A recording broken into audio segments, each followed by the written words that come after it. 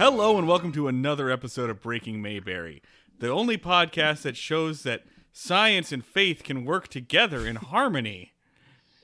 If you believe and also don't care about science at all whatsoever. I'm one of your hosts. I'm Marty Schneider. The other host, Dan Ludwig.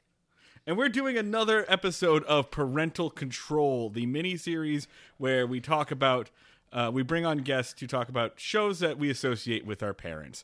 Either a show that was your parents' favorite when they were a child, your parents' favorite when you were growing up, or your parents' favorite show now. No one's taken us up on the parents' favorite show now. Anyway, we have a very special guest. I'm very excited for this one. We started this mini-series with Dan's sister. We're closing it with my sister. Mickey Schneider is with us for the second time on this show. Mickey, hello. Thank you. Welcome for being on the show. Hi, little sister. Hello. What's going on? Hello, big brother. I'm on. Do you really know? I'm on holiday break from being a teacher, so I am very relaxed and calm. It's great. This is fun. This is going to be great. It's a Zoom call, or it's a call between Mickey and I where we're not just going to shit talk our parents. Like, I mean, we might a little. Yeah, I think that's the core premise, is that we're here to shit talk your parents. If you don't do that, there is no show. I mean, the show that we're going to talk about is shit talking our parents enough. The fact that she even watched this show. Oh shit! And that I'm named after it. Oh, you got to the punchline. I want to say your name again, Michaela. So, like, I spent like a full day coming up with shows about dad, right? I came up with tons of dad shows and dad movies, mostly the A-Team. I really just wanted to talk about the A-Team. But Dan, you and I can talk about the A-Team at any time. And then all of a sudden, like, Mickey, my sister Michaela, just reminded me, sent me a text and reminded me, you know I'm named after Dr. Quinn, right? Oh my god. So did you send some angry texts after watching this show? Yeah. Like, how fucking dare you? I had like two thoughts. Like, at one point I was like, yeah, mom was like, she wants her to be a badass independent woman, like, go girl. And then I was like, what the fuck, Mom? Like, and then in one episode they just said her name like almost in every sentence. It was like Michaela, and I was like, did that word just get stuck in her head at some point? Like, I'm glad you just heard it so much. I'm glad that you asked that question, Michaela. First off, I do want to say you are so lucky that it was like illegal in the 90s for characters to be different at the end of a show than they were at the beginning of the show, right? Because now we have like the Khaleesi rule. Do not name your child after a TV character while that TV show is still on the air, because it can backfire on you real hard, right? True. You're so lucky that shit didn't happen. Like, what if in like season 6, Dr. Quinn should have like just turned to the camera and said, "Oh, by the way, I don't think Jews should be able to own property." And you're 4 years old at that point. You know? Like, how fucked would you have been? But true. Okay. It's a good thing I don't go by Michaela, I suppose. But okay. So I'm glad you brought that up. So most of the time we have the guests choose the episode. This time I chose the episodes we were doing for us. And I chose the episodes that we did for two reasons. So we're doing season 2, episode 5, Saving Souls. And we're doing season 6, episode 18, Birdman. Mm-hmm. The Birdman episode I chose because I literally I looked into Google, list of worst Dr. Quinn episodes. That's our standard move, is whenever we have to watch a show we don't know, we just Google that. I'm not being fair to this show. I'm not giving it a fair shot. Michaela, Mickey, you've given way more of a fair shot than I have, because you went above and beyond what was asked. Anyway, so I looked for a list of the worst episodes, and Birdman was on several of those lists, and of the ones on that list, it seemed like it would be the funniest one to do. It was that, or the one where everybody in town gets involved in a circus. Like, has to learn circus performing. I think I may have made the wrong choice. And the reason why I chose season 2, episode 6, Saving Souls, season 2, episode 5, is because that episode originally airs November 13th, 1993. A month and a week before you are born. Before you're born. And so I'm doing the math here, basically. And I was trying to figure out, okay, so you're born in December. That means 9 months before that is March. That's the end. And so give it a month probably before Mom finds out she's pregnant. So it's probably April, May, by the time she's like getting ready. That is when season 1 of Dr. Quinn ends. So by the time like all pregnancy is confirmed and everything and getting ready for a baby, season 1 of Dr. Quinn is over. And I started trying to figure out, what episode was it? What was Mom watching when she decided, this is it? This is what I'm going to name my daughter. And without asking Mom, there's a non-zero chance it was this one. I know that a month is like a month out is a long time, to wait before settling on a name. I'm sorry I did not remember this. I was 5. I had my own shit going on. I had just started kindergarten, so that was a big thing.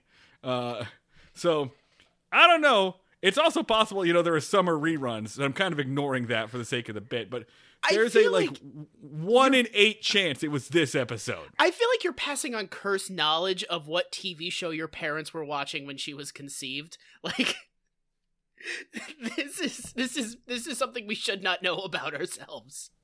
I mean, Mom's whole story, though, was that she was watching, because I'm born, in December, 2 weeks before Christmas, and all of the season stuff comes out, and she said she was watching the Dr. Quinn, Christmas episode, and then was like, I'm going to name her Michaela. All right, so we probably could have just asked and watched the Christmas episode. But let's edit that out so Marty's thing is more powerful. Hang on a second. But that could also just be a lie. I'm not saying Mom is lying. I don't remember the timing that you were born, but that said, it could be true because Mike's Dream, A Christmas Tale, the Christmas episode, season 2, episode 11, airs on your birthday, on the day you were born. So it sort of depends. I think she would have been in the hospital giving birth to you, probably not watching CBS at the time. But she said she watched it at the hospital. Wait, Marty, did you just any background on this? Michaela, do you want to tell us the fucking story? Because Marty is pulling it out of his ass here. It was his Christmas performance or holiday performance at the school. It was at the school, our elementary school, and Mom went into labor with me at the elementary program, and then they went to the hospital, and Mom watched Dr. Quinn and her during labor before I was ready, and then while she was watching it, she just decided to name me Michaela and then gave birth to me. So I destroyed your thing and then was named Michaela. I mean, that's the story I was told. Okay, that's possible. It's possible. She might have been in labor for a long time. We should Mom should have some say in this, but. Call her. Somebody text her right now.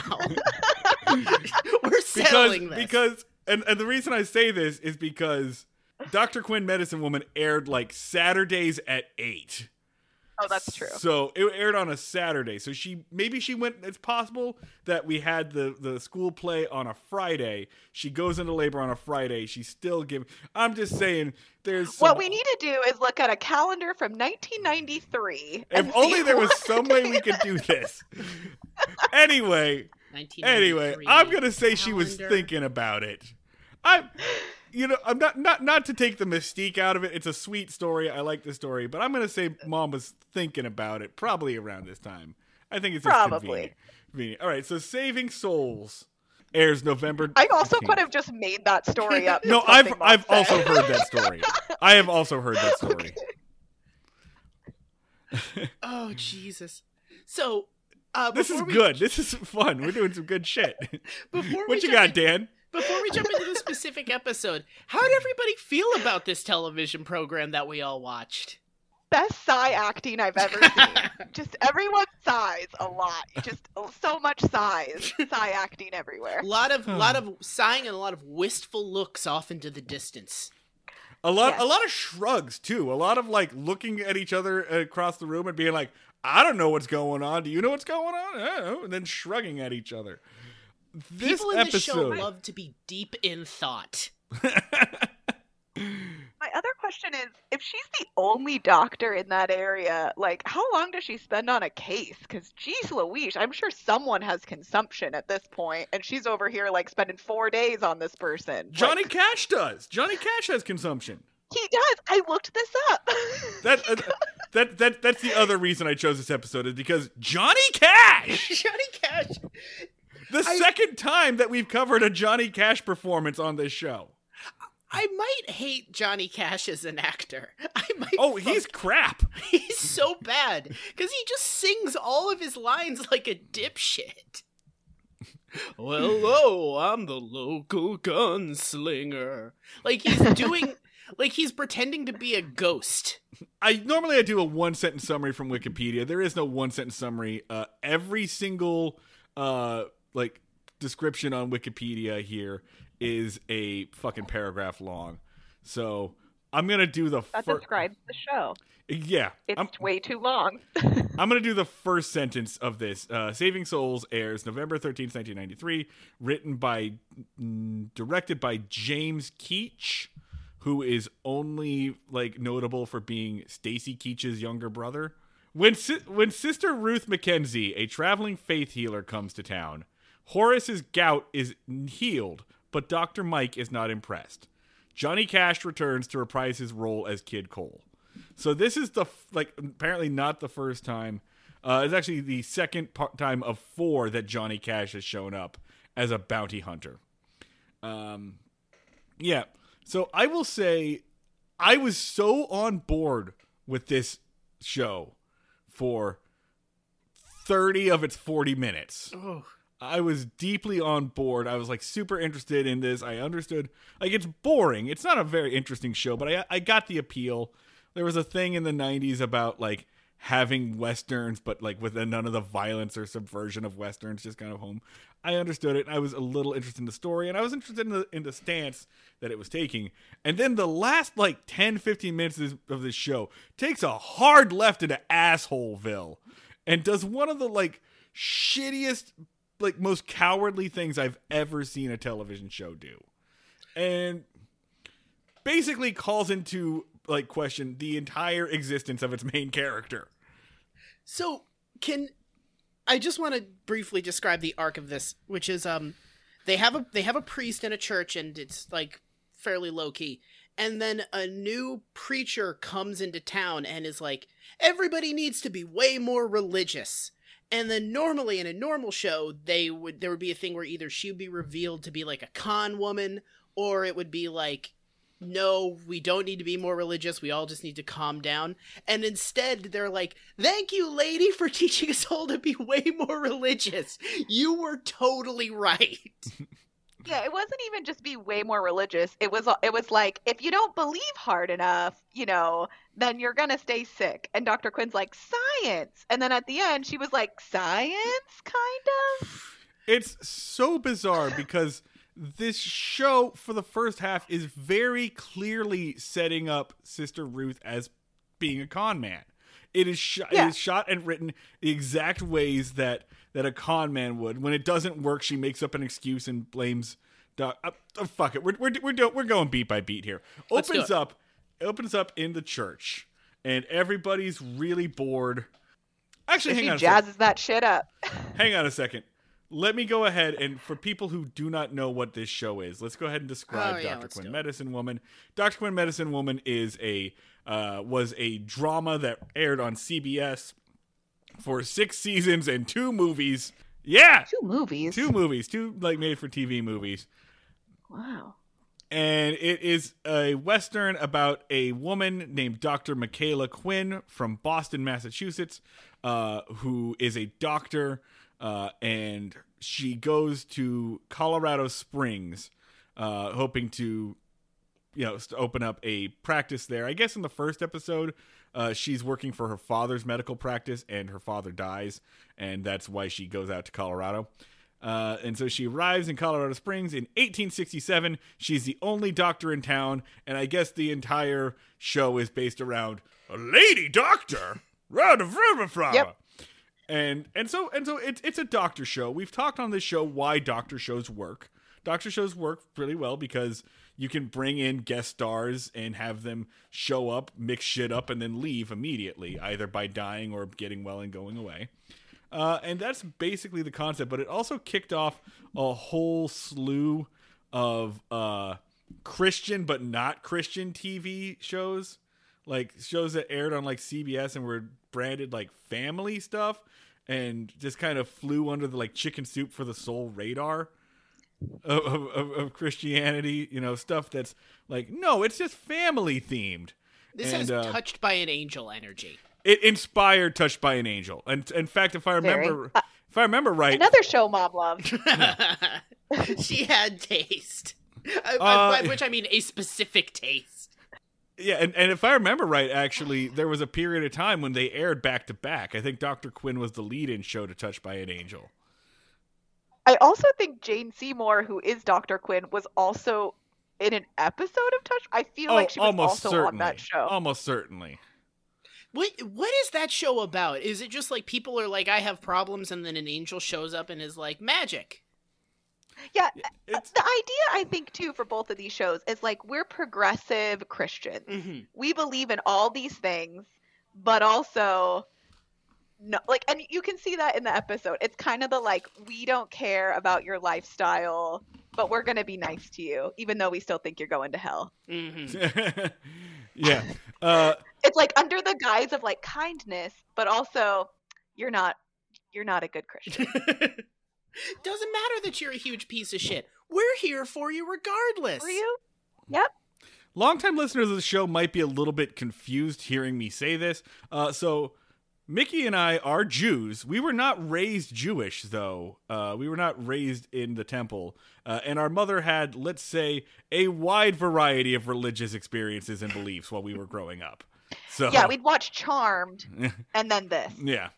Or like Buffy, and then this. I think mom did get into like Wiccan and paganism just briefly, like the most like bare bones ideas of it. So it was all over the place in our household. So yeah, this was during one of those. How that transition happened, where she was like, "Well, Dr. Quinn's kind of winding down in terms of plot interest. Charmed is picking up. Let's go for some Wiccan shit." Timeline-wise, that does fit. I'm really digging on this Wyatt character. Let's go on paganism. Timeline-wise, that does track. Yeah. Anyway, so it starts off this episode. Everybody's in church and they are bored to tears, thanks to this like handsome wet rag that is the Reverend. He looks like if you shoved him slightly, he would fucking die. And he basically does roll over like a bitch for this one. Like, he walks in, a woman, he's wrapping it up. He's like, okay, have a good Sunday, everyone. And then a mysterious woman comes in and says, hey, everybody, we need to sing a hymn right now. And he's like, okay. And then everybody sings that old time religion. We're all having a good time and great, good times, great oldies. And then everyone goes, oh yeah, that's that lady who's like running the cart that does the street revival outside of town. And she does the speaking in tongues. She doesn't literally speak in tongues, but she puts on the whole Carnival Barker shtick. She brings up Horace, who I guess is the town's local idiot. Like, both of these episodes revolve around Horace fucking stuff up for everybody. Who has gout and claims to, like, heal his gout with the teachings of the Lord. Was it Jerry Falwell? Stuff that, like, televangelists did really heavily in the 80s and 90s. She practically does a soft shoe routine up there. Yeah. And that's the main plot. There are 3 different plots to this episode. Yeah, it's too long. It could have been ended in a 20-minute snippet. That is plot A, okay? That is plot A, which is that, okay, there's a faith healer in town, and Dr. Mike is getting pissed off. Like, there's a good little showdown between the two of them. Where I do slightly love that they call her Dr. Mike. Yeah. I was like, get it, Dr. Mike. And then towards the end, they're like, I know we're getting to the next episode, but then they call her Michaela, and I'm like, nah, go back to Dr. Mike. That shit, that's the best. Dr. Mike sounds like a mildly sketchy YouTuber where he's like, like, Dr. Mike, I'm going to give you some tips on how to stay healthy. Also buy my vitamin supplements. We've had a fake YouTube doctor on this show before. Dr. Nerdlove is not actually a doctor. No, I made that mistake of asking if he was a doctor, and he was very firm on not being one. Dr. Nerdlove is not a doctor. I think Dr. Quinn has the PhD in serving sass in this episode, is all I'm going to say. She's fucking badass. Like, she's great. There's a little stand down. They first meet, and Dr. Mike says, I'm the town's local doctor. And Sister Ruth McKenzie goes, oh, it's always nice to meet another healer. And Dr. Mike gives her this bitch look. Well, okay, I'm going to push back on that all because Dr. Quinn does do some exceptional side-eyeing at this lady. But then also the lady does whatever the fuck she wants. Where she's like, I'm going to completely fuck up everything. And Dr. Quinn is like, you're a like, just be like, oh yeah, that's so great of you. Thank you so much for helping out. But then like doesn't do anything as this lady just runs roughshod all over her. She does have the great line though of the like, I'm not your sister. Like she gets it. Like Dr. Quinn is serving sass. She gets there eventually, but what has to happen for her to get there is that Sister Ruth has to almost kill a child. Oh, yeah. But before then, Dr. Mike is just kind of like crossing her arms and doing the like Marge Simpson noise, just kind of like getting irritated. And then a couple of scenes later, a child is like having an asthma attack. Child is asphyxiating on the table, and Dr. Quinn is helping her and says, wait a minute, what is going on? We were keeping her asthma under control. And somebody tells Dr. Quinn that Sister Ruth, took a hat to like the immigrant caravan outside of town where all these Swedes who barely speak English are, and passed around a hat and told them they don't need their medicine anymore, and stole everyone's medicine from the immigrant camp. Not just this little girl, but so there's a 14-year-old girl who is dying of asthma, a very treatable illness. And so that and that is what is required for Dr. Mike to get to a level of sass where she's like visibly angry. That's plot A. Yeah. Plot B is that Johnny Cash is in town. He's the bounty hunter, Kid Cole, and he wrestled up some horse thieves, and he shot one of them. And so Dr. Mike has to check out the guy that he shot so that he can live, so he can collect the bounty. But his brothers are coming into town to get him back. This sounds interesting. It's not. It's not interesting at all. And then plot number 3. Plot number 3 is that we get I like this scene. Early on, there's a sweet scene of a man named Robert E. And I do want to just pause here. I want to make it clear. Robert E. is a black man. His character is that he's a former slave. I'm sure they explained this before. Why the fuck is he named Robert E.? And everyone refers to him. Last week, we talked about a car named the General Lee. This is a man. This is a former slave. I'm sure they explain it in the episode, but I just got to say, and nobody calls him Bob. Nobody calls him Robert. They always say Robert E. all the time. It's really weird. It took me a sec when I was reading the Wikipedia summaries. I literally at one point was like, apparently Robert E. Lee was a character on this show for a couple of seasons. Yeah. It took me a sec to even register it as the possible name of a black man. Is his name actually Robert E. Lee? Is that his last name? God, no, I hope not. I just kept seeing Robert E. and it was like, Robert E. enters a boxing match. Robert E. has this interpersonal drama with somebody. And I was like, apparently he was running around causing a bunch of shit in Dakota at this time. So Robert E., who is a former slave, now lives in Colorado. He proposes to his girlfriend Grace, who runs the local cafe. And it's a sweet moment. Like, he puts the ring in the water. I liked this scene. I was on board for Robert E. So Robert E. and Grace are getting married, and they want to get married in the town church, which causes a problem because they're black. Yeah. And there's a moment where the Reverend they invite the Reverend in to their restaurant. And the Reverend goes, "Hey, great! I'm happy you're getting married. Where do you want to get married? Outside in the rain? How about over in like the town shack? How about over there? What if we do it in the woods? It would be pretty cool if we did it very far away from any human eyes. I would love to marry you guys." And so and that is plot C going on.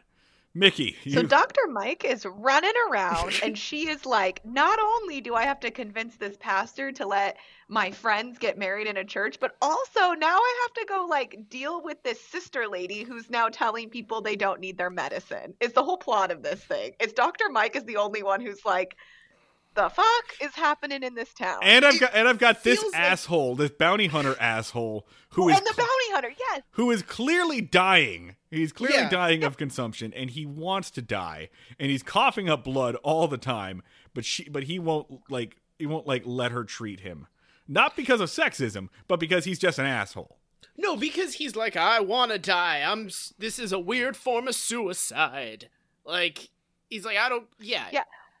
This episode is very weird. It's like super, like, each one of these plots should have just been their own episode, and it's like they just crammed them all together and made it like the most frantic yet slow episode I've ever seen. Yeah. And Dr. Mike running around helping all these people is also kind of mixed in with Dr. Mike fucking hates all of these people's guts. She is absolutely. From like scene 1, she is sick of all of these people's bullshit. She doesn't come in and be like, "Hey, what's going on? Oh, I can't wait to be like, I'm happy, but later I'm gonna be disappointed with your actions." She walks into like the first scene like, "What did you fucking do now, you fucking idiot?" It reminds me of the latter seasons of Parks and Rec. The later seasons of Parks and Rec where just like Leslie's just so mad at the town of Pawnee, but she still keeps trying to help everyone in Pawnee. She's Leslie Noping this shit up half the time. That is a very good. She's like, what the fuck? Anyway, I have to go over here now. Anyway, I have it written here in my notes. Dr. Quinn is having a very frustrating day. To dial in on one specific plot, when Robert E. and his girlfriend ask to be married in the church, the Reverend's answer why he can't do it. He's like, "Listen, I would love to marry you in the church. I think it's great. All the principal cast thinks you're great. One problem, everybody here is racist as shit, so we can't do that." And like, they get into a whole argument of like, "Well, you have a moral obligation to do it. It's the right thing to do." And he's like, "Agreed, but racist." Everybody here is so like basically dialing in very clearly like, just to be clear, this place fucking sucks. Yeah, I mean the whole show is like everyone fucking sucks in this town. Like that's the whole show. Yeah, it's in every episode. So this town sucks. Yeah, I think now's as good a time as any to talk about Sully. Can we talk about Sully? God. Everything about this character is so ridiculous. Before we dig deeper, Mom was obsessed with Sully. Can I read you guys something I found about Sully? I was on the Wikipedia page for the first episode, and the Wikipedia, not the fandom.net page for the first episode. Sully is a reclusive. Let me do that again. Sully is a reclusive loner who befriended the neighboring Cheyenne and adopted their ways following the death of his wife and daughter during childbirth in 1865. Parentheses. He is also a sensitive hunk who throws a mean tomahawk. So, somebody's mom wilded out on Wikipedia and snuck it through. So many moms were horny for the character of Sully. So Sully he's played by an actor named Joe Lando. And Joe Lando clearly thought he was going to have a bigger career than he had. And everything about this character is so ridiculous. He's a mountain man. He's basically like Dances with Wolves was really popular when this show started.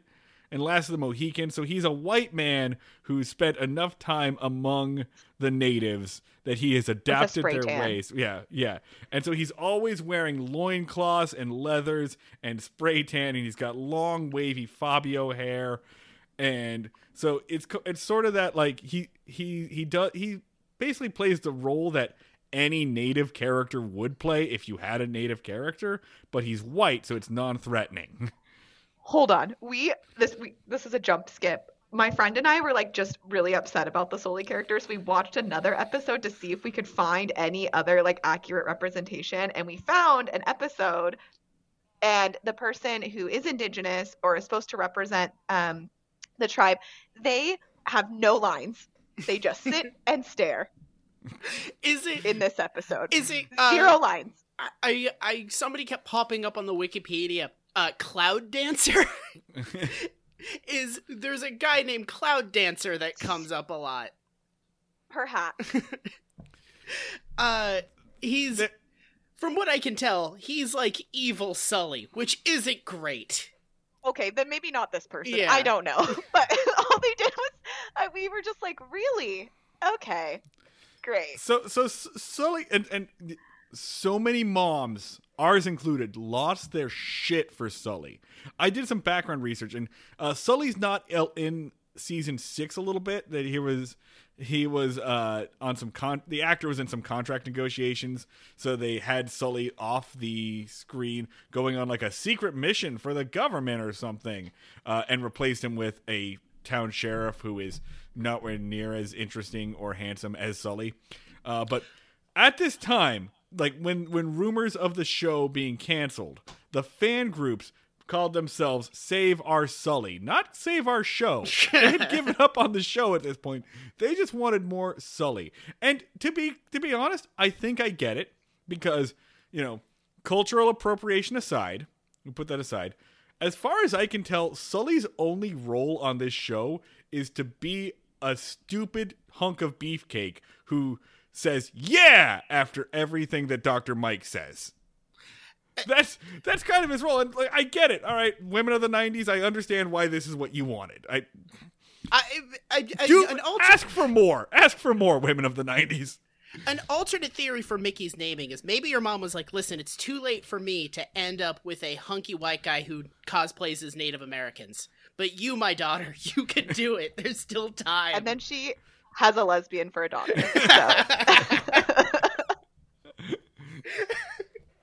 So didn't pan out.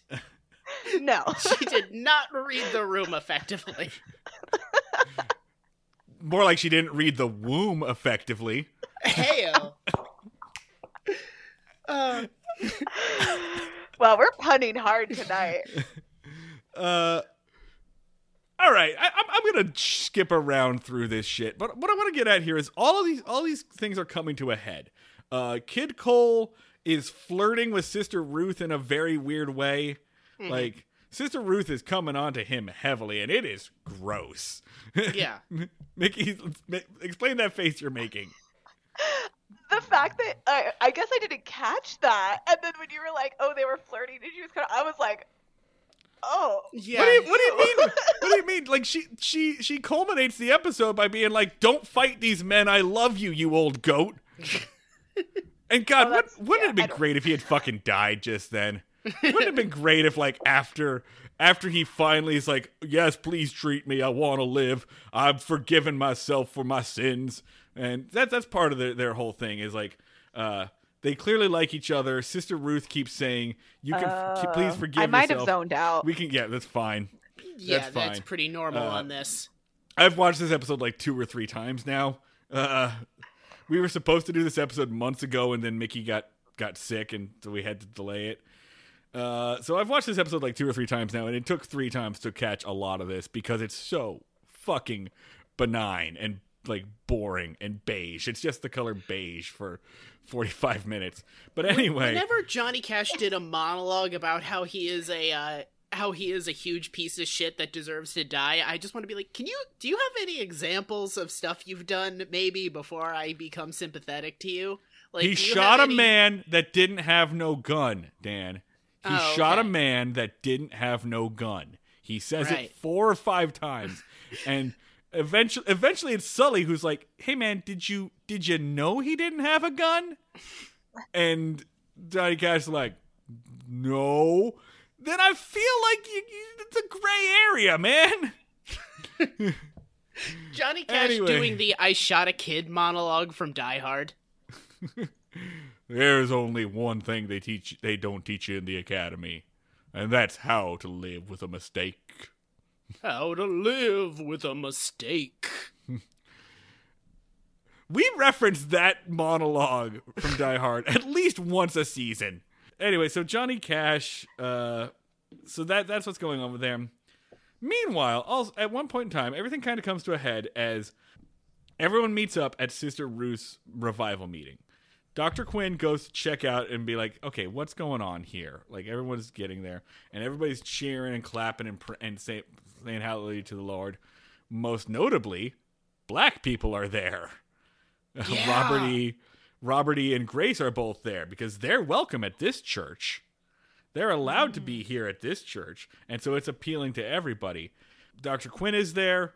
The Reverend is also there to take a look at what's going on, and Kid Cole shows up, even though there are men there who are also trying to kill him. And there's a kind of a funny bit where the men who are there to kill Kid Cole show up, and Sister Ruth shoves them down. It's like, okay, take your seats. We're starting the church meeting. I thought that was kind of funny. Whatever. Sister Ruth performs another miracle. She pulls up an old man who is deaf in one ear, deaf in his left ear, and says, okay, by the power of the Lord, you are healed. And he goes, nope, I still can't hear shit. I can't hear anything out of this ear. Then you need to believe harder. No, I'm believing pretty hard. I've always believed in God, and I still can't hear out of this ear. It's very funny. And then she says, well, that means there's someone among us who does not believe in the power of the Lord to heal. And the old man just turns and narks immediately. He's just turned around, oh yeah, that's Dr. Mike. Oh yeah. And then they cast her. So Sister Ruth is pulling both the Santa Claus and the Tinkerbell effect. Well, It's like the end of Elf, where it's like the dad's not singing the song. Yeah. She does not turn out to be evil. At the end, they're like, thank you, crazy preacher lady. Which, like, they set it up so much. So I have to ask this question. Do we think that Sister Ruth actually heals Horace's gout and the old man's hearing problem? Do we think that she actually heals him? More importantly, does the show think that she actually does this? Because Horace doesn't start limping again, and that old man doesn't get his hearing aid out again. So does the show seems to actually believe that she can do this? Do we believe this? It feels like halfway through, like they were in the process of filming this episode, and then somebody from the studio showed up and be like, you do realize that the people that watch this show totally believe in faith healing, right? You realize you can't really do a faith healing is bullshit episode. You're pissing in our demographics' mouths. So bail on it. And Dr. Mike in the middle of it is like, what about all these other beliefs, right? Right. And so faith healing is something that's amongst a lot of cultures. And she does say she's like, what about if you don't believe in this or you don't do that? But I feel like the show took a hard turn right at this point where it's like, you need both. Yeah. Have faith and science. And let's appeal to everyone, which is how I think those shows at that time, it's a show that's we really can't take a stand on one thing or another. So we're just going to say, yes. It's so weird. They sound like they're taking a stand. In that question when Dr. Quinn calls around and says, "Hey, guess what? We have the Cheyenne. They don't believe in your God. Yeah. We have a lot of people there who are in this. Who heals them?" And then Sister Ruth kind of says, "Well, you do." And it's the same bullshit. If you've ever done a sixth grade, if you've ever spoken to a critical sixth grader at a youth group, this stuff happens all the fucking time. The Lord healed your cancer. No, the doctor healed my cancer. Oh, but the Lord gave the doctor the ability. It's such a boring, stupid rhetoric. It's using the test to verify its own results. And at that point, you're just like, it's done. It's done. And this all culminates in this episode when Kid Cole gets punched in the chest during the like one and only kind of fight in this episode. He gets punched in the chest and he's bleeding out the mouth. And Dr. Mike has to inject him with like a needle and pull some blood out of his lungs. You're both looking at me like I'm the only person who watched this episode. I might as well. Yeah. Yeah. No, I'm completely. I'm enwrapped. Tell me what happened next, Marty. I was like, what? So he's dying on the table. I refuse to rewatch this. He's dying on the table, and Dr. Quinn is operating on him, pulling blood out of his lungs, putting a needle in there. And Sister Ruth shows up and it's like, you need to live. You got something to live for. Live for me, you dummy, or something like this. And then Dr. Quinn, completely out of character, is just like, I need you to pray. So Sister Ruth is sitting there praying to the Lord to guide Dr. Quinn's hand.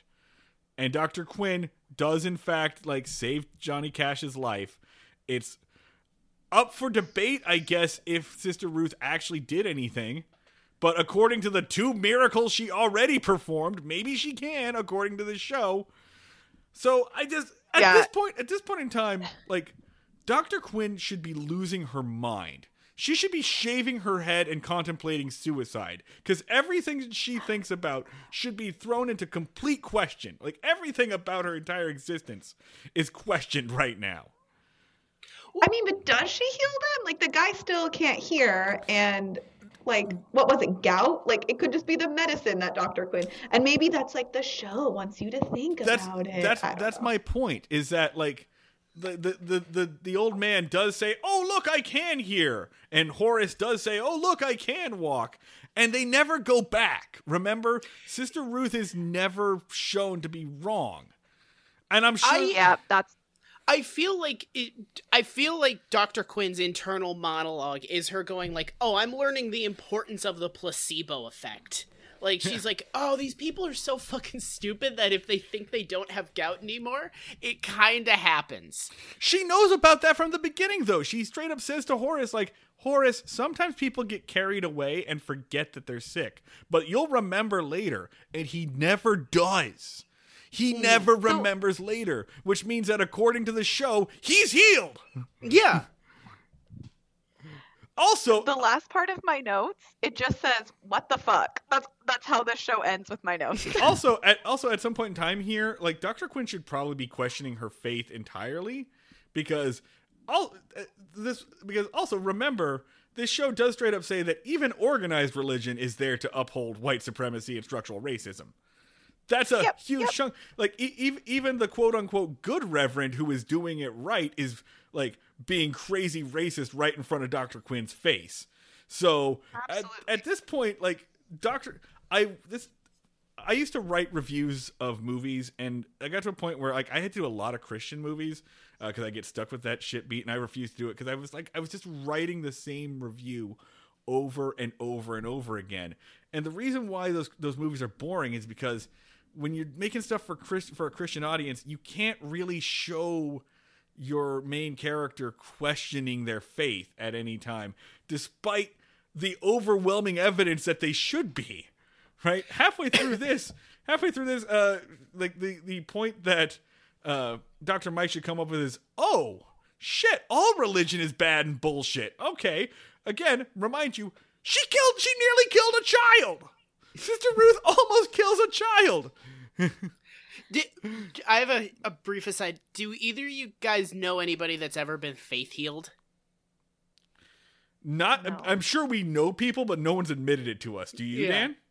Yeah, my grandma was faith healed by a guy whose credentials as a faith healer was keeps getting struck by lightning. It was like, I've been struck by lightning like 5 times and I'm still alive. And he like did a faith healing on her, and her like hand tremors that she wouldn't stop complaining about went away. And we were all just kind of like, we're just not even gonna fucking like talk about it because she won't shut up about it, but if we question it in any way, the fucking hand tremors are gonna come back. So we were all just like, yeah, you got faith healed. Good job, Lightning Man. You did it. So I guess placebo effects go a long fucking way. Cool. Yeah, that's bonus episode. That's Patreon shit. Just a weird thing. Mostly the thing that I'm always stuck on is the guy's qualifications as a faith healer was, I keep getting struck by lightning. I mean, valid? Yeah. Like, who just keeps getting struck by lightning? Something is up with that. It was like 5 times. I don't know. That's a lot. I don't know if he just loves hanging out in fields.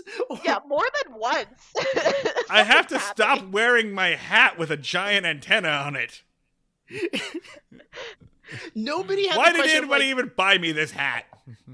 nobody in his church had the question of like, well, if there is a god, maybe you're like a super bad person. Yeah, like being struck by lightning is like the #1 sign that you're fucking up. Yeah. It's like God's whole thing. Since ancient times. I'm gonna spin this. That's God giving you a He just- very subtle hint. You know, he's like the definition of like when life gives you lemons, make lemonade. He's like, you know what? If I'm gonna keep getting struck by lightning, I'm gonna make a commodity Yeah. off of this. Around the 3rd lightning strike, he's like, I don't see this going away, so I'm gonna get my money out of it. Yep. Fun fact about lightning: when you get struck by lightning, the sweat in your body explodes and turns to steam and blows all your clothes off. That's like it's a recurring fact that people who are struck by lightning wake up in fucking fields completely bare ass naked. Like your Terminator Wow. 2. Like Terminator 2. Exactly. Exactly. So what that guy's qualification is just like, I've been naked in so many cornfields. I've been bare ass naked. Let me heal your grandma. Like, I have additional questions. Like, if a guy came up to me and was like, I have been struck by lightning 5 times, I'm here to heal you. My first question would be like, what, where, and when? Like, I need to know, okay, thank you for your qualifications. Let's dig deeper. Yeah. Where was the school of getting struck by lightning? I please think my give me first a question would be, PowerPoint can you get as far away from me as possible? Especially if you're outside. I would just start sprinting in the opposite direction. Cool, man. Let me just take all of my small electronic devices and move them over Yep. here Yeah. to the other side of the table. All right, man. Cool. Hey, can you go me a favor and just go walk past that microwave for me? My burrito is not quite warm enough. He gets near a Geiger counter and it starts going fucking berserk. There we go. We pulled something out of that.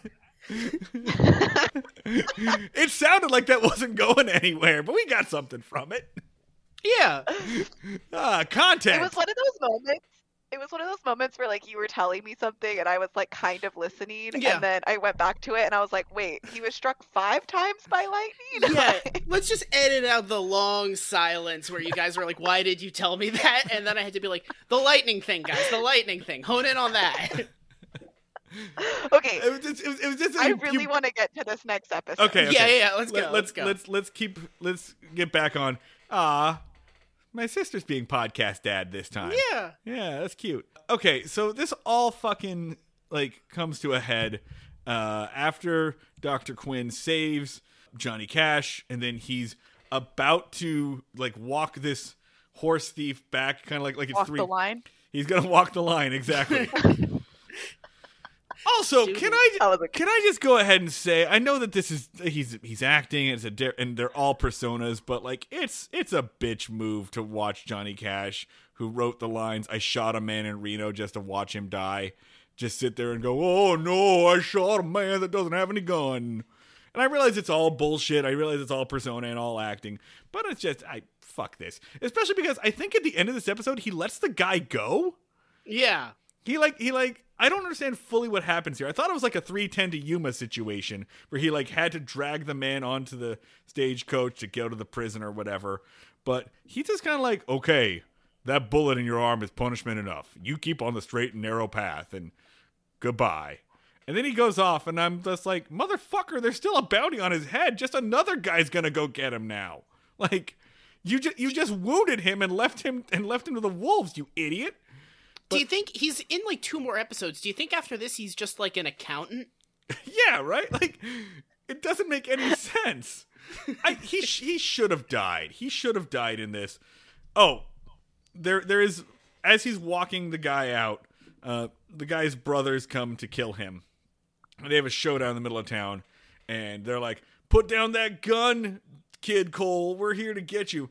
And then from a fucking balcony nearby, like, somebody kicks open a door, and it's Dr. Quinn's oldest son, and it's Sully. And Dr. Quinn's son has a shotgun, and Sully has a bow and arrow. Oh, my God. Just so goddamn ridiculous. And then other people show up, like, the doctor, another guy has a gun, the, like, proprietor of the saloon, who's, like, a heathen, who also is a pimp, I think he might be.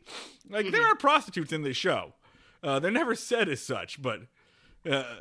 like, yeah, I mean, they kind of say it. It's a brothel. The guy that runs the brothel comes out, and so everybody in the town is just like, fuck this guy, and that happens. So there we go. It culminates.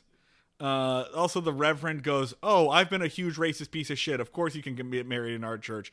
And no one raises any objections to this. Like, it ends with them getting married, and everybody seems fine, which makes me wonder... Hey, Reverend, was there a... Maybe it's the Reverend? Was there actually a problem with the congregation? Or is it you? Because nobody seems to be that upset about this. Just saying. Maybe he never asked them about it. He was like, just based off of geography, I'm assuming all these people are racist as shit. I haven't had a conversation about it because, like, I don't want it to get weird, but, you know, I'm just going off of data. Why would I ever talk to these people? I'm only their faith leader. I mean, he was a pretty terrible one to begin with. We've already established It's true. this. In the first scene, everyone's like, this fucking guy, shut up. Yeah. It's a dog shit priest. There we go. And then, yeah, like at the beginning of this episode I said, and then Dr. Quinn is like, I've learned that today that faith and science can coexist. Faith and healing can coexist. And I kind of go, is that what you learned? All right. If that's what you want to take from this.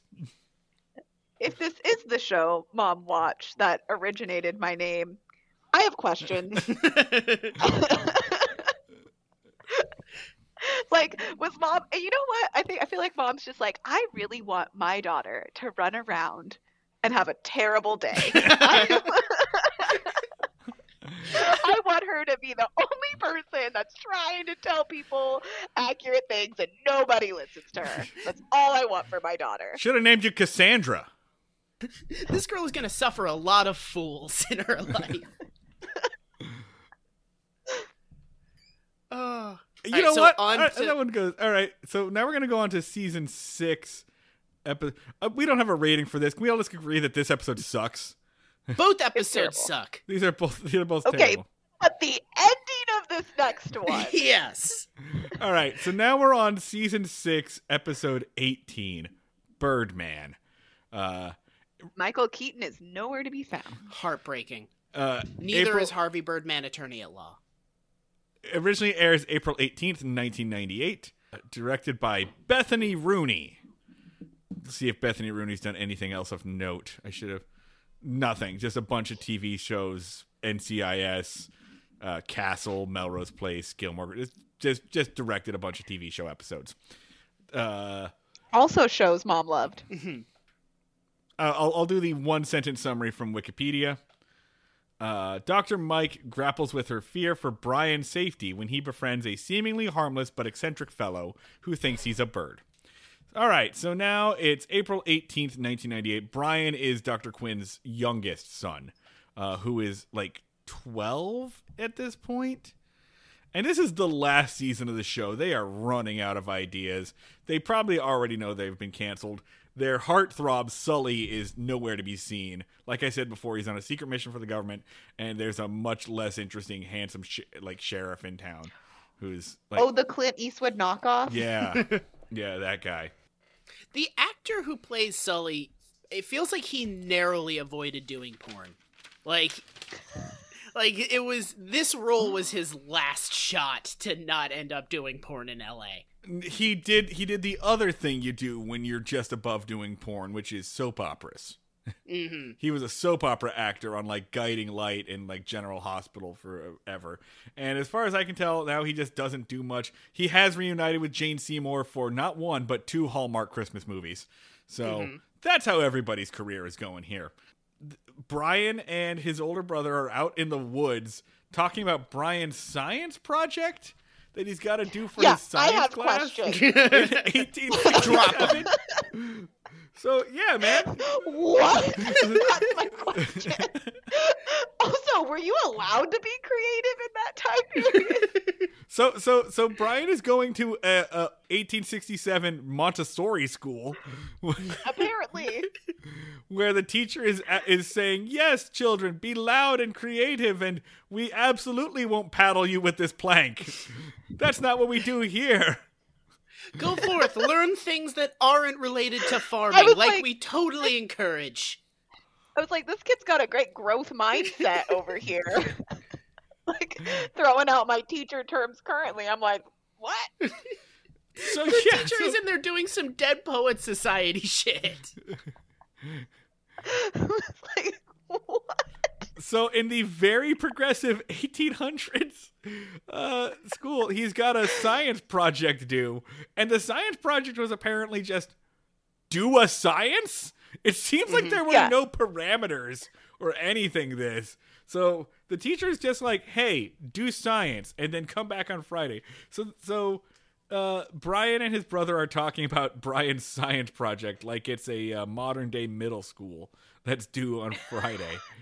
And there's no poster board in sight. I'm assuming the baking soda volcano hadn't been invented yet, which made this much harder.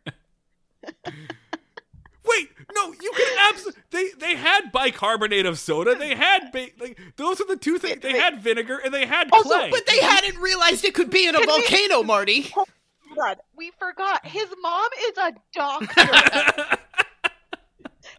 Every day for him is a science project. And he's over here like, what do I do for my science I don't know. Talk to your mom. He can't She literally is performing surgery. He can't bring a guy into the school and then drain the fluid from his lungs. He could be like, this is medicine. I don't know. Your mom is a scientist. Talk to her. Behold, I left some bread out. Now I have penicillin. Who wants their smallpox cured? Come here. Who wants to touch me? Be real popular with the ladies, Brian. But no, he's just sitting there like, what if I built a flying machine? And he's trying out his kite. It's a fucking kite. When a man falls from the sky. Yes. A guy falls from the sky who is attempting to fly. And this man's... wearing bird wings. Yeah, he's wearing giant bird wings. And, there's just an eccentric old man that lives in the forest who thinks that he's a bird. He hurts himself in the flight, so they take him home to talk to their mom, who is, as Mickey pointed out, a doctor. And it's a subtle detail that can get past you. Yeah, I don't know if anyone remembers that she is a doctor. Sometimes we get lost in there. And the man's name is Martin Chesterfield. And Mickey, I swear to God, I did not know that his name was Martin when I picked this episode. I did not realize that we were doing that. It's very prescient that Michaela thinks that Martin is a complete dipshit. That motherfucker's talking about birds again. Oh, time to zone out for a little bit. Birder. Time to zone out for a little bit. Okay, cool. No, Marty's just like, we've talked enough about my sister, so now back to me. Yeah. You've just described my entire friendship with him.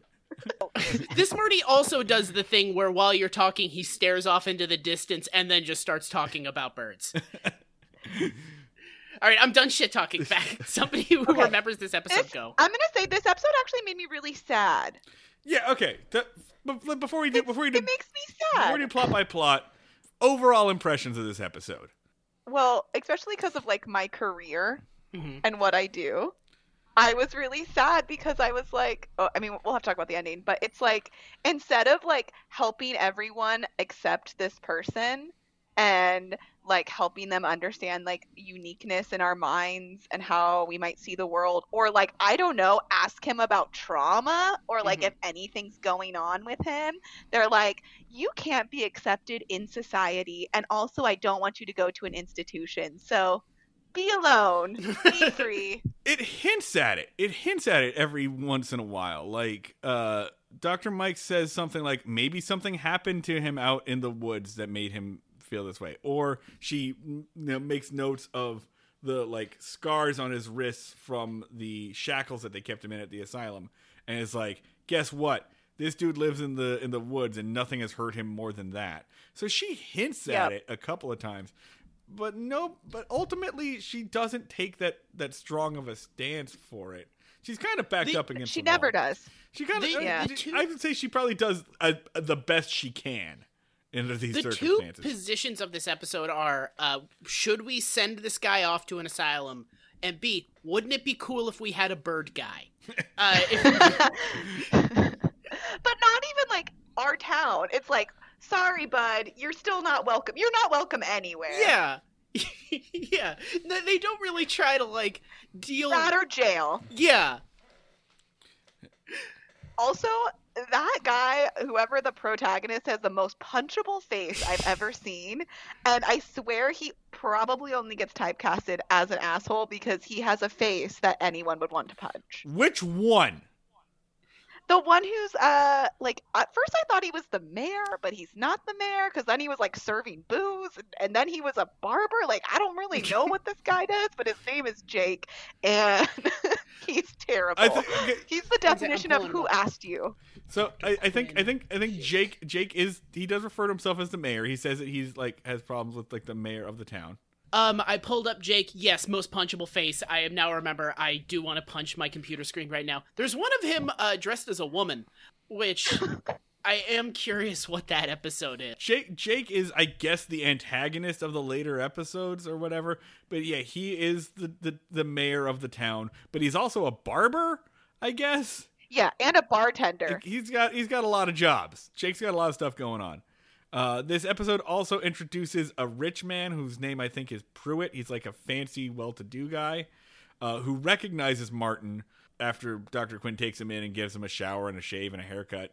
Recognizes him and goes, wait a minute, we've met before. You're from like a really ritzy, well-to-do family in New York. I'm going to call them. And so they telegraph the NYPD and this like Long Island like sophisticate family. And that's how they piece together that the Birdman, whose name is Martin the Birdman, is a asylum escapee and also from a rich, wealthy family who I think would probably be just fine to lock this dude up and do like a Jane Eyre situation. And to be honest, the town of Colorado Springs is treating him about the same. But over the course of a couple of days, Dr. Mike is getting him a little closer to being not rehabilitated, but socialized. There's a moment where he starts to like peck at his food, and she's like, "Hey, you're part bird, part man, right? Maybe be a little bit more part man right now." And he goes, "Oh yeah, okay, sure." No, he wants a community and he wants a family, and he's finding family among the birds because that keeps him the safest. And she's being his family, and then at the end it's like, fuck you. The town acts like this guy who thinks he's a bird is the most dangerous thing ever, where they're like, it's not like he thinks he's a bear. He just thinks he's a bird, and they act like he came in with an AK-47 strapped to each arm. They're terrified at the fact that he, like, okay, this guy is vegan, pretty much. Yeah. He won't eat eggs or meat. And they're like, how dare he protect these eggs? Like, he's just vegan. Yeah. He's like holding the eggs and like, how dare we eat the eggs? He's like, oh, the audacity to not eat chicken eggs. How dare he? He wakes them up in the morning by like perching up and whistling from the perch, which, just to be clear, in bird language, he's up there going, sex, sex, sex, sex, please, sex, please, sex, sex, police tax. But no, okay, whatever. We'll put that aside. He's up. There's a very He's just a simple roof pervert. Every town has them. Compare these two episodes, though. Compare the belief system of these two fucking episodes, because both of these episodes are another person coming to town, are about delusional people coming to town, right? Is this guy thinks he's part bird any stranger than this woman thinks that she can heal people with God? Those two things should be treated equally. Hell, if anything, there's more evidence to the idea that Martin is part bird because he does accurately predict the wind patterns of the town. Like, he is shown to be able. Yeah, he's using science. Yeah. And Sister Ruth is a more pressing danger because she's confiscating people's medicine. He just really likes feathers. She almost actually killed someone. Yes, a child! We cannot emphasize enough that she nearly kills a child with a... He just wants to not eat eggs and build a nest. He could not be less of an issue. Like, he could just be around and it would be He could no maybe problem. be the science teacher and actually give science Yes! a parameter. That's the other part of this, by the way, is that he is helping Brian with his science project, which is to build a flying machine.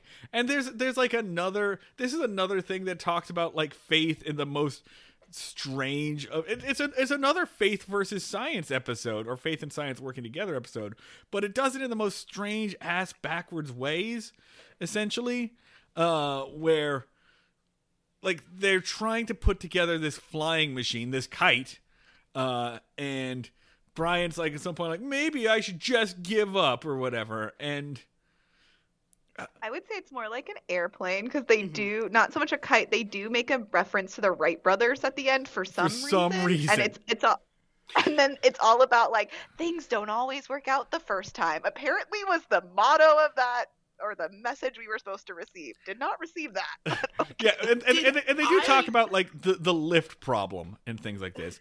And there's a good message where Birdman I'm just going to call him Birdman, says like, scientific endeavors have come from failure. Keep trying, keep going. But also he never actually says like, we need to learn from the mistakes, whatever.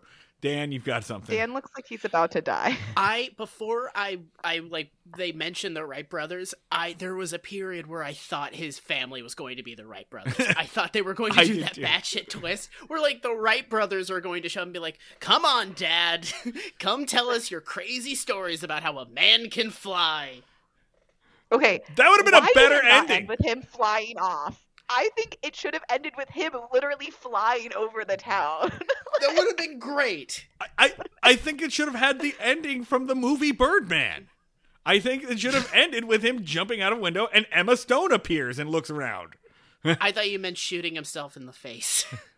Yeah, he's just he's not an issue in any way. At one point, he breaks into a building to retrieve his nest. Was that what it was? It's His hair, so he can continue building his nest. And people are like, he broke into the barber shop. We're all fucked. Also, what a drama queen. He's like, he's gonna tie me up and slit my throat. Okay, Jake. Yeah. Chill out, buddy. Also, what? Also, Jake, you talked about you have a gun. I've been contemplating Jake's face since you said how punchable it was. He looks like a failed attempt to create Benedict Cumberbatch. Yes, the minute that he walked onto the screen, I was like, I would punch that face. Yeah. He looks evil, and that's the only reason he has that role. His lines are terrible. He's a terrible actor. He just was born with the most punchable face. His face just looks like in between every single scene, he's foreclosing on someone's house. It makes the casting director's job so easy when like a guy just walks on set and is like, hey, I'm Steve Williams auditioning for the role. Fuck this guy. Fuck you. Yeah. I hate your face. You got the job. He really wanted to be the sheriff, and instead he got Jake. Midway through the audition, a producer threw a chair at him. Just the casting director's just like, you've got the job. Get out of my face or I will choke you out. Just digging his fingernails into the into the table they're sitting at. I hate looking at you so much. You're so perfect. But it also means that they didn't actually hear him read the lines, which explains the rest of the fucking performance. Yeah.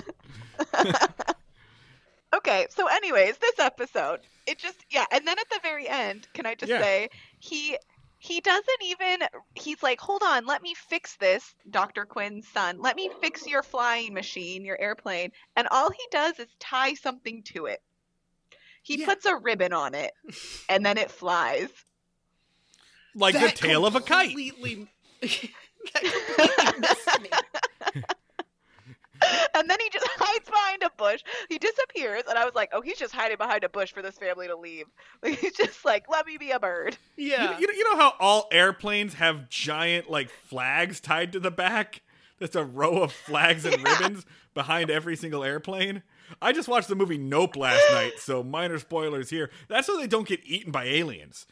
Yeah. So how does it end again? Does he just continue being a Birdman out in the wild? What the fuck goes down? Hold on. They lock him up in jail for breaking into the barbershop, which apparently was a threat, even though it looks like you can literally knock down every single one of those houses. Like anyone could just walk in at any time. Like, you just become an accidental Kool-Aid man every time you, like, trip over your shoelaces. Yes. So he's in there, he's just like, I want my hair. And Jake's like, you're going to slit my throat. You have a gun, Jake, and you're like 10 feet away. Okay, calm down, drama queen. And then they just take him to jail. This is the Wild West. One of people's top 3 hobbies is throwing people through windows. This guy could not be less danger, especially for the time period. So he's in jail. This episode's kind of just like, why is this an episode? so he's in jail, and we have now put in calls. People in the town have put in telegrams to the asylum or to the NYPD and to his family.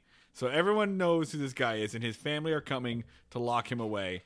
And Dr. Mike is like, if there was only something I could do, maybe I can talk to your doctor and convince the doctor that's coming from New York. And convince them, which she doesn't even get a chance to try this. She doesn't even get to try to convince the doctor to release him into, like, her custody or whatever. Because before she gets a chance to do that, the sheriff is just like, hey, Dr. Quinn's older son. I'm not saying there's a spare key or anything, but I'm going to look the other way for about 20 minutes. And that's it. They just let him go. They just let him out of jail, and then he returns to the woods and probably dies. Like, yeah.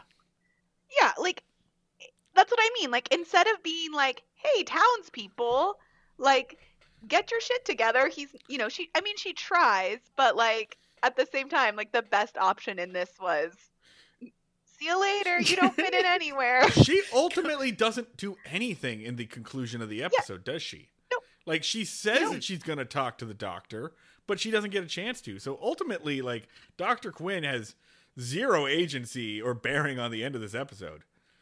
Dr. Quinn let a man go who needs help and support and was just like, fend for yourself. Go die in the woods. Go die in the woods. Like, the dying in the woods of starvation is way less traumatizing than sending you back to the asylum, and that's all I got for you, kid. So, see you later. Go out into the woods and dress like an animal of prey. Go. Get immediately mauled by a fucking bear the second you're off camera. And then as the plane that they built together flies for a little bit. I mean, it does eventually come to the ground, so I don't know what their goal was here. But then we do get a little, like, there's a title, and Jane Seymour reads a voiceover that's like, 2 bicycle shop brothers owners named the Wright brothers began experimenting with flying machines, and they never really worked. But if they tried hard enough and stuck with it, now we have airplanes. What? Okay. Cool. Thanks. I thought, this whole episode was not about the flying machine. Yeah, no one cares about that, Jane. There's a man who thinks he can lay eggs. It should have been like, if anyone you know needs help or support, please call da-da-da-da-da-da. Instead, it was the Wright brothers. They never gave up, and neither should you. Which is a terrible message to send when you spent the past 45 minutes with a man who is delusional. When you are talking about human beings who have different planes of reality in their brains, you should not tell them to never give up. That's the exact opposite message you should send. It's like, this show always starts off really good. It's like Jane Seymour, like Dr. Quinn, she's like, I'm on this, I'm a badass, look at me, like I'm really helping him. And then it gets to the point where it's like, oh, there's too many men in this town, so sorry. I'm outnumbered. See you later. Said my piece and I can't do anything else. Only one doctor here and I'm a woman, so peace out. I feel like that's the overarching thrust of the show is just her, like, going from scene to scene being like, would everybody stop being fucking stupid for 5 goddamn seconds? And everybody's going, okay. Yeah, okay, all right, fuck me, I guess. All right. Bye. And then at the end, the situation just almost resolves itself, and she's like, this is the best I'm gonna get. I hope to God that this series ends with, like, Mike and Sully moving to, like, Los Angeles. Also, I just realized that they have the same names as the main characters in Monsters, Inc. They totally I do. hope that Mike and Sully, like, say, fuck this town and move to L.A. Like... I mean, Dr. Mike is literally over here like, yeah, I don't know. I'm still trying to get them to see me as a doctor or, like, a person. I don't even think I can vote, so... Good luck with that. I'm trying to teach these people what influenza is, so the Birdman is pretty low on my priorities.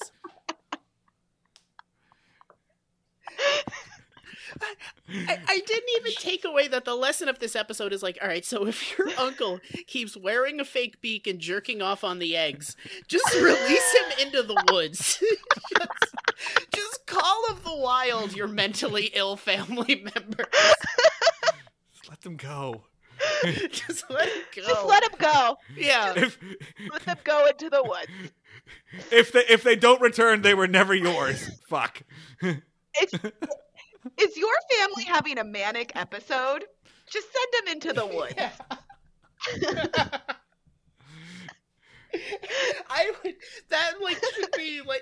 That should be like a companion to Dr. Phil of just like, listen, we're all overthinking it. All of your mental health concerns can be solved by releasing them into the forest.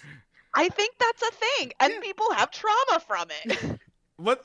Yeah, that was the plot of Into the Wild. That was a true story. Like, Emil Hirsch was in that, and then you die in the woods. And then he dies in the woods. Also, there's I guess like conversion camps, but like also like camps that like people send their kids who are having like mental health crisis into the woods, and they leave them there, and then they come out and they're like, we have a ton of trauma from you just taking me from my house and telling me to live in the woods. Hey guys, so this shit got traction.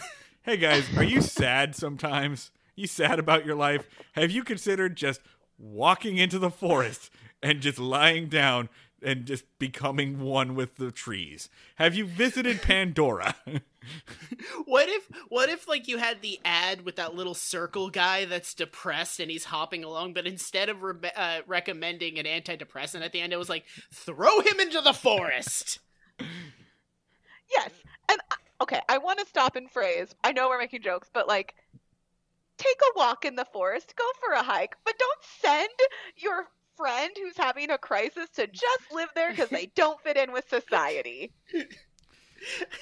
Well, son, Dr. Quinn wasn't even like, let's do some breath work. Let's think about this for a moment. She was just like, you're better off there, kid. I got nothing else for you. Son, I took a couple cracks at your depression. You're the bear's problem now. They'll raise you. Can I? Yep, that's the whole show. All right, let's wrap this up. Mickey, we've probably asked this question, but now that we've talked about this for like an hour and a half, how do you feel about being named after Dr. Quinn, Medicine Woman? I don't know. I have like strange feelings about it. I think I feel where Mom was going, but it's a terrible show. So thanks, Mom. Feels like something you're gonna have to make some phone calls about. Let's be fair to a pregnant woman in the early 90s. I feel like she had a lot going on and did not think too critically about what was going on, what was happening here. Yeah. And I mean, like, I kind of get it. Like, she's a female doctor, and mom is also from Colorado. That's true. Mm-hmm. Yeah. So she's a female doctor in Colorado who is progressive and is like, I'm a female doctor, listen to me. And she was having a daughter. So on those premises, I do understand, like, wanting to name me Michaela. Also, they just say that name 1,000 times. So depending on which parent you ask, I may or may not be named after a Mel Gibson character. So... I'm named after the bad guy from Naked Gun. So, you know, we all have our crosses to bear. I think parents or like families, especially like maybe our parents, are just like, they're just like, great, I'm having a kid. We need a name. That one sounds good. And then nobody calls me Michaela. Like, everyone proceeded to call me Mickey. They choose their kids' names the way that I choose a candy bar at the checkout stand. Welcome to the world, Payday Schneider. Join your brother, Three Musketeers. What it always is they spend 6 months arguing over a name, get down to the wire and be like, fuck, we still have not figured it out, and it's coming out of there. So they're just like, I don't know what's on television right now. All right, so Dr. Quinn, Medicine Woman, I'm mad about this show. I'm mad because I wanted to give it a fair shot. I wanted to like it. I wanted to walk away going, all right, it's fine, whatever. Instead, I'm just pissed. The ending of the Sister Ruth is one of the most cowardly things I've ever seen a TV show do, and that's it. I mean, for the year that it came out, though, like when it's happening, like what other shows were on at the time? That's a good question. Let me type in. Like, I feel like for its time period, it was trying its darndest. I mean, it was trying as hard as it could on fucking on CBS, ABC or CBS, yeah. Top shows of 1993, top rated U.S. TV programs of 93-94, Home Improvement, Seinfeld. Seinfeld came out that year. Roseanne, which was also like Roseanne was doing. Roseanne was doing really progressive stuff, actually. Grace Under Fire, been named after Roseanne. By the way, I was wondering about this. In the 93-94 TV series, Dr. Quinn, Medicine Woman shows up like 25th in the ratings. So I don't even think it was that popular. It was well behind like Seinfeld, Roseanne. Let's see if I can find Murphy Brown is probably the closest thing. So it's a niche group of people watching Dr. Quinn. It's a niche group of people, but like it grew long enough that like the niche group of people that watching Dr. Quinn became the people who run all of television now. They got everything. They ceded that territory, and now they have entire networks of their own. So great, cool. I think that's about going to wrap us up here. Normally, this is where I plug our social media stuff, but I'm not going to do that anymore. Go visit our Patreon and give us money dollars. $8 a month gets you extended episodes like this one, bonus content, access to our Discord, and all sorts of other fun goodies. Mickey, do you have anything you want to like plug or promote or anything? No, I don't plug or promote anything. That's good. My sister used this space to complain about public transit in Boston if you want to do something like that. Respect teachers. Yeah. Be nice to them. Vote for education system. There we go. Mm-hmm. Fund communities. Good messages to I think our audience. You heard it here, folks. Dan, are we done with our series? For now, I think we're going back. We're going back to Mayberry. That was the thing. It's 12/29 right now, and we said we'd go back to Mayberry in the new year. So next time you see us, we'll be back in fucking Mayberry again. Parental Control has been a blast. So has Backdoor Lovers. I was very skeptical of doing both at the same time, but it worked out really well. And let us know in our, in all the different ways to contact us, including sending us an email at breakingmayberry@gmail.com. What you think? What you'd like to see us mini-series next time. In the meantime, I guess I'll say it this time, we'll see you all down at the fishing hole.